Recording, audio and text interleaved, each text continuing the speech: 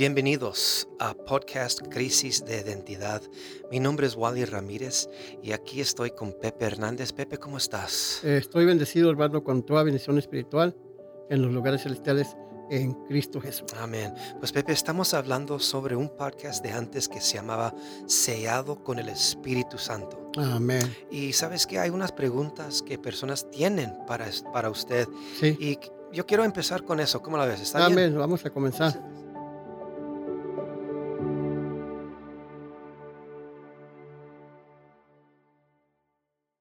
Pregunta número uno es, ¿qué estás diciendo, Pepe? ¿Dios me ama y no pierdo mi rectitud o salvación? ¿No importa qué hago?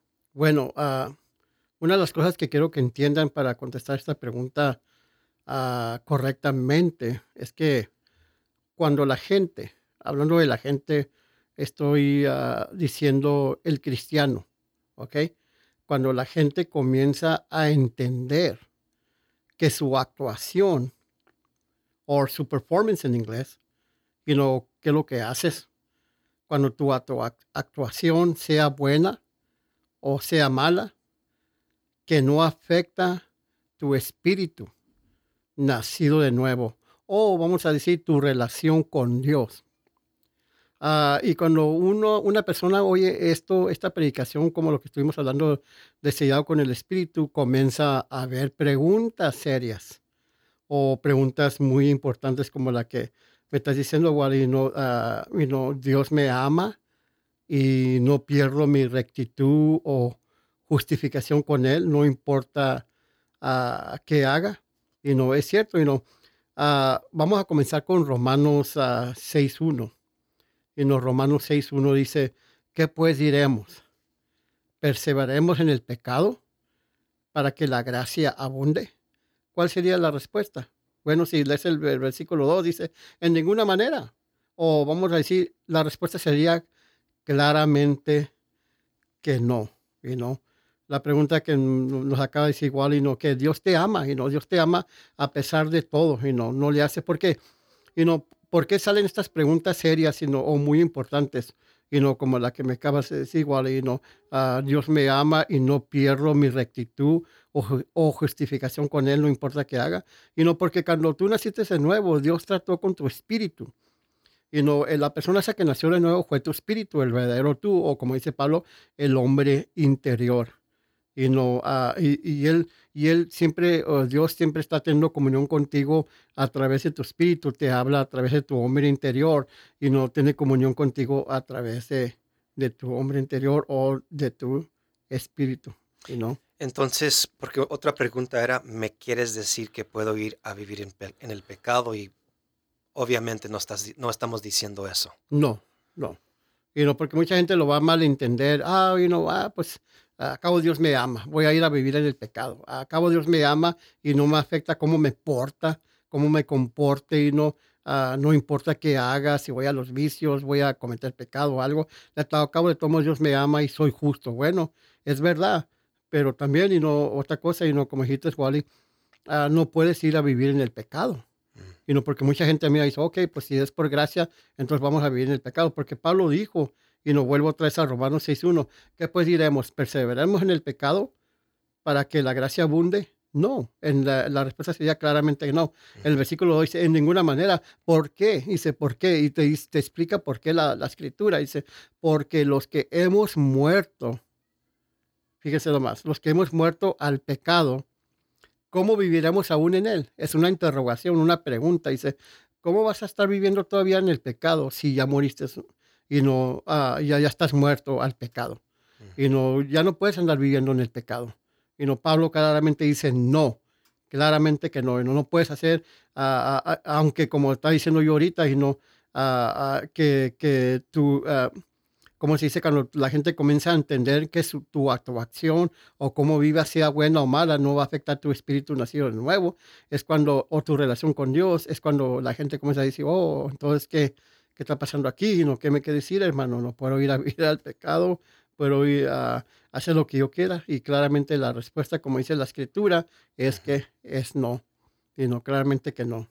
Y Pepe, yo entiendo que sí tienes más escrituras para compartir con nosotros, Amén. pero también quiero preguntarte otra cosa que alguien nos envió y la pregunta es, ¿Dios te acepta si tu espíritu está justo o no? Amén. Conforme a la palabra, Dios te acepta, porque es lo que Dios, yo me recuerdo cuando yo nací de nuevo, hace 40 años.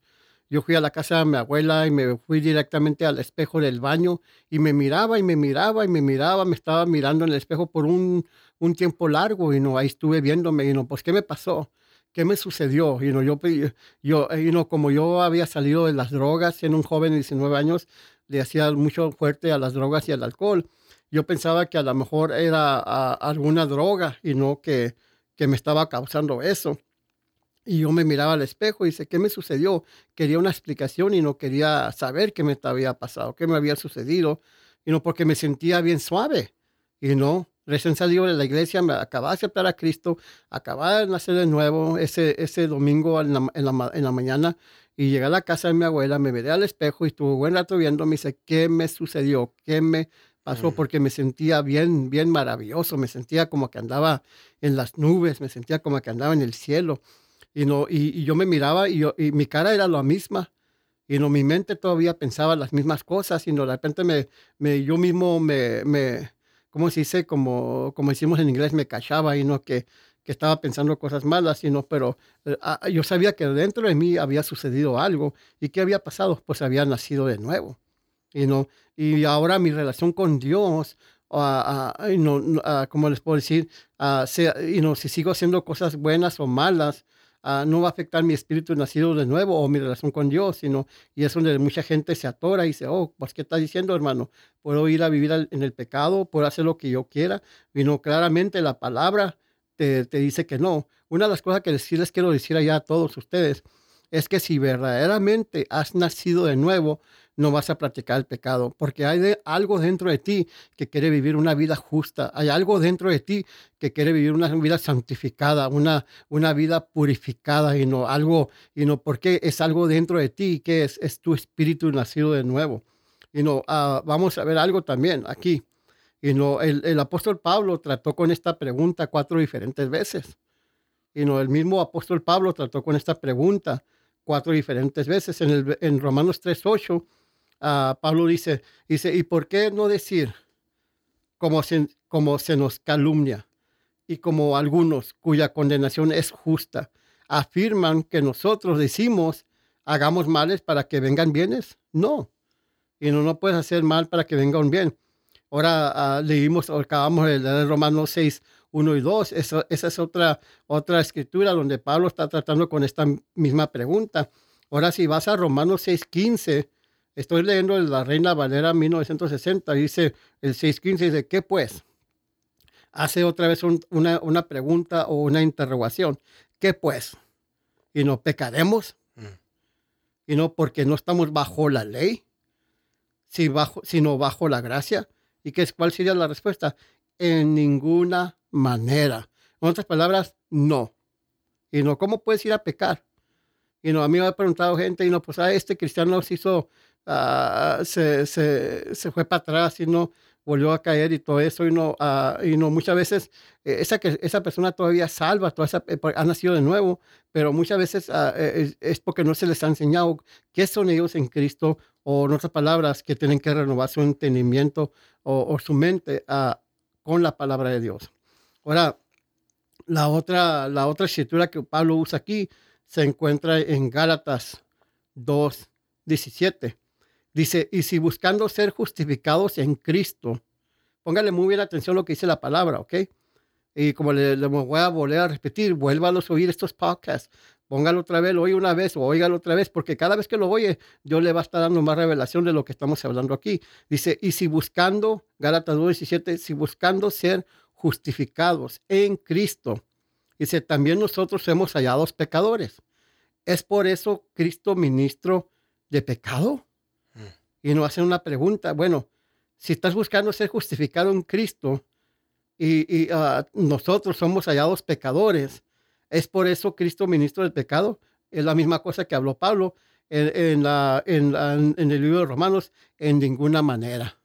Mm. No. No, no, eso no es, ¿ok? Una de las cosas que quiero que entiendan allá, lo que está pasando es que la mayoría de las iglesias, hablando de una organización o de un templo o como se quiera decir, como le quiera poner usted las cuatro paredes, hablando de la iglesia, la mayoría de las iglesias, vamos a ponerla así, ¿no? Que la mayoría de las iglesias están predicando sobre el pecado. Te predican, hermano, eso es malo, hermano, hermana, esto es malo, y esto para acá, y esto para allá, y nos están predicando, están fuerte en el púlpito, predique en contra del pecado. ¿Y qué está sucediendo? Pues esa misma gente anda pecando, están saliendo al pecado, okay, enseñanzas típicas de hoy hablan también del amor de Dios, esa es una enseñanza típica, del amor de Dios y tu aceptación basada en tu actuación o haz esto o haz aquello. En otras palabras, le voy a explicar poquito. Yo he ido a lugares donde, la gente, el pastor o el predicador le está diciendo, ok, hermano, eres salvo ahora, ya eres nacido de nuevo, ahora tienes que hacer esto y tienes que hacer aquello. Tienes que vestirte de este modo, tienes que peinarte de este modo, no puedes usar pantalón, no puedes usar shorts, como se dice, la hermana no debe hacer esto, ahora tienes que hacer aquello, y es una regla, después que le ponen a esta gente, después de nacer de nuevo, y mucha de esta gente se desanima y dice, no, pues, ¿qué está pasando aquí? No salí del mundo, y el mundo me traiba, y no todo eso, ahora vengo y nazco de nuevo, y acepto a Cristo y soy salvo, y ahora esta enseñanza, me están hablando del amor de Dios, sí, el amor de Dios, y que la aceptación ahora que Dios me va a aceptar está basada en mi actuación, entonces algo está mal y no hace esto y hace aquello.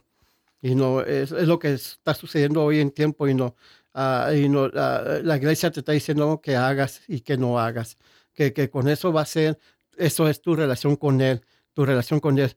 Pero la palabra que nos enseña, que la relación tuya con Dios o con Jesucristo no está basada en lo que tú hagas, está basada en lo que Él hizo por ti. ¿Qué hizo Él por ti en la cruz?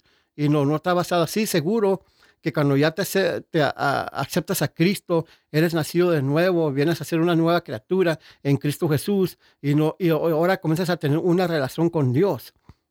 En muchas universidades o colegios o teología institutos bíblicos te enseñan te enseñan acerca de Dios, que está correcto, te enseñan homilética, hermenéutica el arte de interpretar la palabra de Dios. Pero una cosa que no te enseñan es cómo tener una relación con Dios. Porque cuando tú tienes una relación con Dios, si tú vas a un instituto bíblico o si tú vienes conmigo, si quieres venir conmigo a que yo te enseñe la palabra, pues mándame un mensaje y yo estoy dispuesto a enseñarte la palabra, aunque seas una persona o dos, lo que sea. Porque yo te voy a enseñar a cómo tener una relación con Dios, que es lo que dice la palabra. Entonces tú mismo, ya cuando tengas una relación con Dios, eres cristiano y comienzas a tener una relación con Dios, ese mensaje que tú vas a hablar van a ser de tu corazón va a ser, va a venir de tu espíritu ¿Por qué? Porque te hemos enseñado a cómo tener una relación con Dios. Entonces nuestro espíritu no hace justo o recto por medio de nuestras acciones, Pepe, No, ni nuestras actitudes buenas. no. Eso es algo muy importante Es a muy conocer. importante también, pero es algo, estamos hablando de tu nuevo nacimiento, de cómo te ve Dios, y lo de afuera, eso viene a través de tener tú una relación con Él, entonces ya, si tenías, ¿cómo te puedo explicar? Si tenías unos malos hábitos, los vas a tener, seguro, después de nacer de nuevo, yo me acuerdo, que después de haber nacido de nuevo, semanas después, meses después, todavía tenía malos hábitos. Y quizás todavía quería fumarme un cigarro, o a veces me salió una mala palabra, una grosería, o todo eso, Pero, ¿qué fue lo que fue? Bueno, a través de yo comenzar a tener una relación con Dios por medio de su palabra y saber quién era yo en Cristo Jesús y renovar mi entendimiento, todo eso se fue quedando atrás. Y después de 40 años, pues ya, siendo un joven, de que le encantaba las drogas, siendo un joven de 19 años que le encantaba el alcohol y que iba derechito a ser un alcohólico o un drogadicto, pues yo más bien ya lo era. y no, Dios me libró de todo eso y me enseñó su amor y me aceptó y me enseñó que mi relación con Él no estaba basada en cómo me comportaba yo, cómo era mi actuación, que hiciera, todo eso estaba basada en lo que Él hizo por mí y no en lo que yo hago por Él. Ujú. Y es muy importante Amén. es muy importante cómo vivimos, ¿verdad que sí, Pepe? Amén, sí es No, importante. usted no está diciendo que no importa cómo No, vivimos. es muy Es muy importante. importante, porque me estabas comentando antes que grabamos este podcast que Pablo continúa dando dos razones más porque el Ujú. cristiano debe de vivir una vida Debe, santa. ¿Podemos ya, hablar sobre eso? ya, ya, Sobre la nueva naturaleza, y no, lo desea. sí, y no, Pablo habla y no que y nos da dos razones y no el por qué el cristiano debe de vivir una vida santa y no, ¿por qué? Y no, porque cuando tú naciste de nuevo, y no quiero que me entiendan esto, cuando tú naciste de nuevo, cuando yo nací de nuevo, y no la naturaleza pecaminosa, habla Pablo de eso, y no la naturaleza pecaminosa fue sacada de tu espíritu, y entonces Dios puso la naturaleza de Él y no entró la naturaleza de Dios en ti y es lo que yo tengo y no. Por eso yo digo que como decía Pablo, y no te lo pide. Hay algo dentro de ti que te pide todos los días vivir una vida que santa. Hay algo dentro de mí que me pide todos los días de vivir una vida justa. Hay algo dentro de mí que me pide de vivir una vida santificada y no y todo eso y no y es ¿qué es lo que me lo pide? Mi naturaleza nueva o como dice Pablo en 2 Corintios 5:17, de modo que si alguno está en Cristo, nueva que criatura es, las cosas viejas pasaron, he aquí todos son hechos nuevos y no, esa es la naturaleza nueva, te lo pide y no, te lo pide y no. Ahora otra cosa y lo que Pablo habla es que no quieres darle lugar al diablo Mm. y no, o acceso al diablo, ¿a quién? A tu cuerpo y alma por medio del pecado. Y no, cristianos que viven así todavía y no pecado y no tienen malos pensamientos y no andan en pecado y no y todo eso y no, ¿qué está pasando? Le estás dando lugar al diablo y le estás dando acceso a tu cuerpo y tu alma o tu mente y no, ¿por qué? Por medio de ese pecado que estás cometiendo. Y eso es muy peligroso y no, porque el diablo viene y te roba tu lonche. Y no, como decía, y no viene, y no, pero tu relación con Dios o cómo Dios te ve igual como al principio que naciste de nuevo, te ve justo y recto y todo eso, más que acá por fuera, aquí en este mundo, en lo físico, vas a sufrir, va a haber consecuencias y, no, y todo eso. Entonces, como vives no afecta la justicia o rectitud de tu espíritu, No, pero sí afecta grandemente tu vida. tu vida Wow. y tu relación con la demás gente. Mm. Y no, si causas mentiras entre un amigo o una amiga y no, y todo, al rato que va a pasar, ya no va a haber confianza. Y no, pero tu relación con Dios va a ser la misma. Y no, pero acá afuera sí va a haber problemas. Y no, como yo digo, y no tenemos que tener todo eso en mente, y no que sí va a afectar tu vida, sí va a afectar tu manera de vivir, no con Dios, no afecta tu relación con Dios. Eso es lo que quiero que me entiendan. Tu relación con Dios no es afectada, porque Él tiene relación contigo espíritu a espíritu. Y no, hablaba la palabra de Dios que cuando Jesús iba por el camino se encontró a la mujer samaritana y le pidió agua del pozo y no, y ya Jesús comenzó a hablar con ella y le dijo, y no, hablando con ella le dijo, y si el tiempo viene y ya es cuando los verdaderos que adoradores van a adorar a Dios en qué, en espíritu y en verdad. ¿A qué se refería Jesús eso? Bueno, que Dios quiere tener una relación de qué, de espíritu a espíritu, porque Él es un espíritu. Él trata contigo con tu espíritu, no con tu mente, no por tu cuerpo. No te va a castigar y no mandándote una enfermedad como yo llegué a oír años atrás. No, Él trata contigo de espíritu, te habla a través de la palabra, pero a tu espíritu, y no de espíritu a espíritu, y es como dice la palabra, y no, y ya cuando cometamos un pecado o algo, como decía Pablo, dice, de ninguna manera vamos a perseverar en el pecado para que la gracia abunde, no, y no, porque hay algo dentro de ti, me vuelvo a repetir, que te está diciendo que debes de vivir una vida santa. ¿Por qué? Porque has nacido de qué, de nuevo, amén, como decía Amén. 2 Corintios 5:17. Amén. Pues Amén. Pepe, a ver si podemos hacer más podcasts sobre las preguntas que personas tienen. Amén. Y yo creo que este es muy importante, a dar respuestas correctas, Ujú. bíblicas, para que nuestros escuchantes puedan entender de lo que estás diciendo. Hermanos, gracias por estar con nosotros. Hasta la próxima.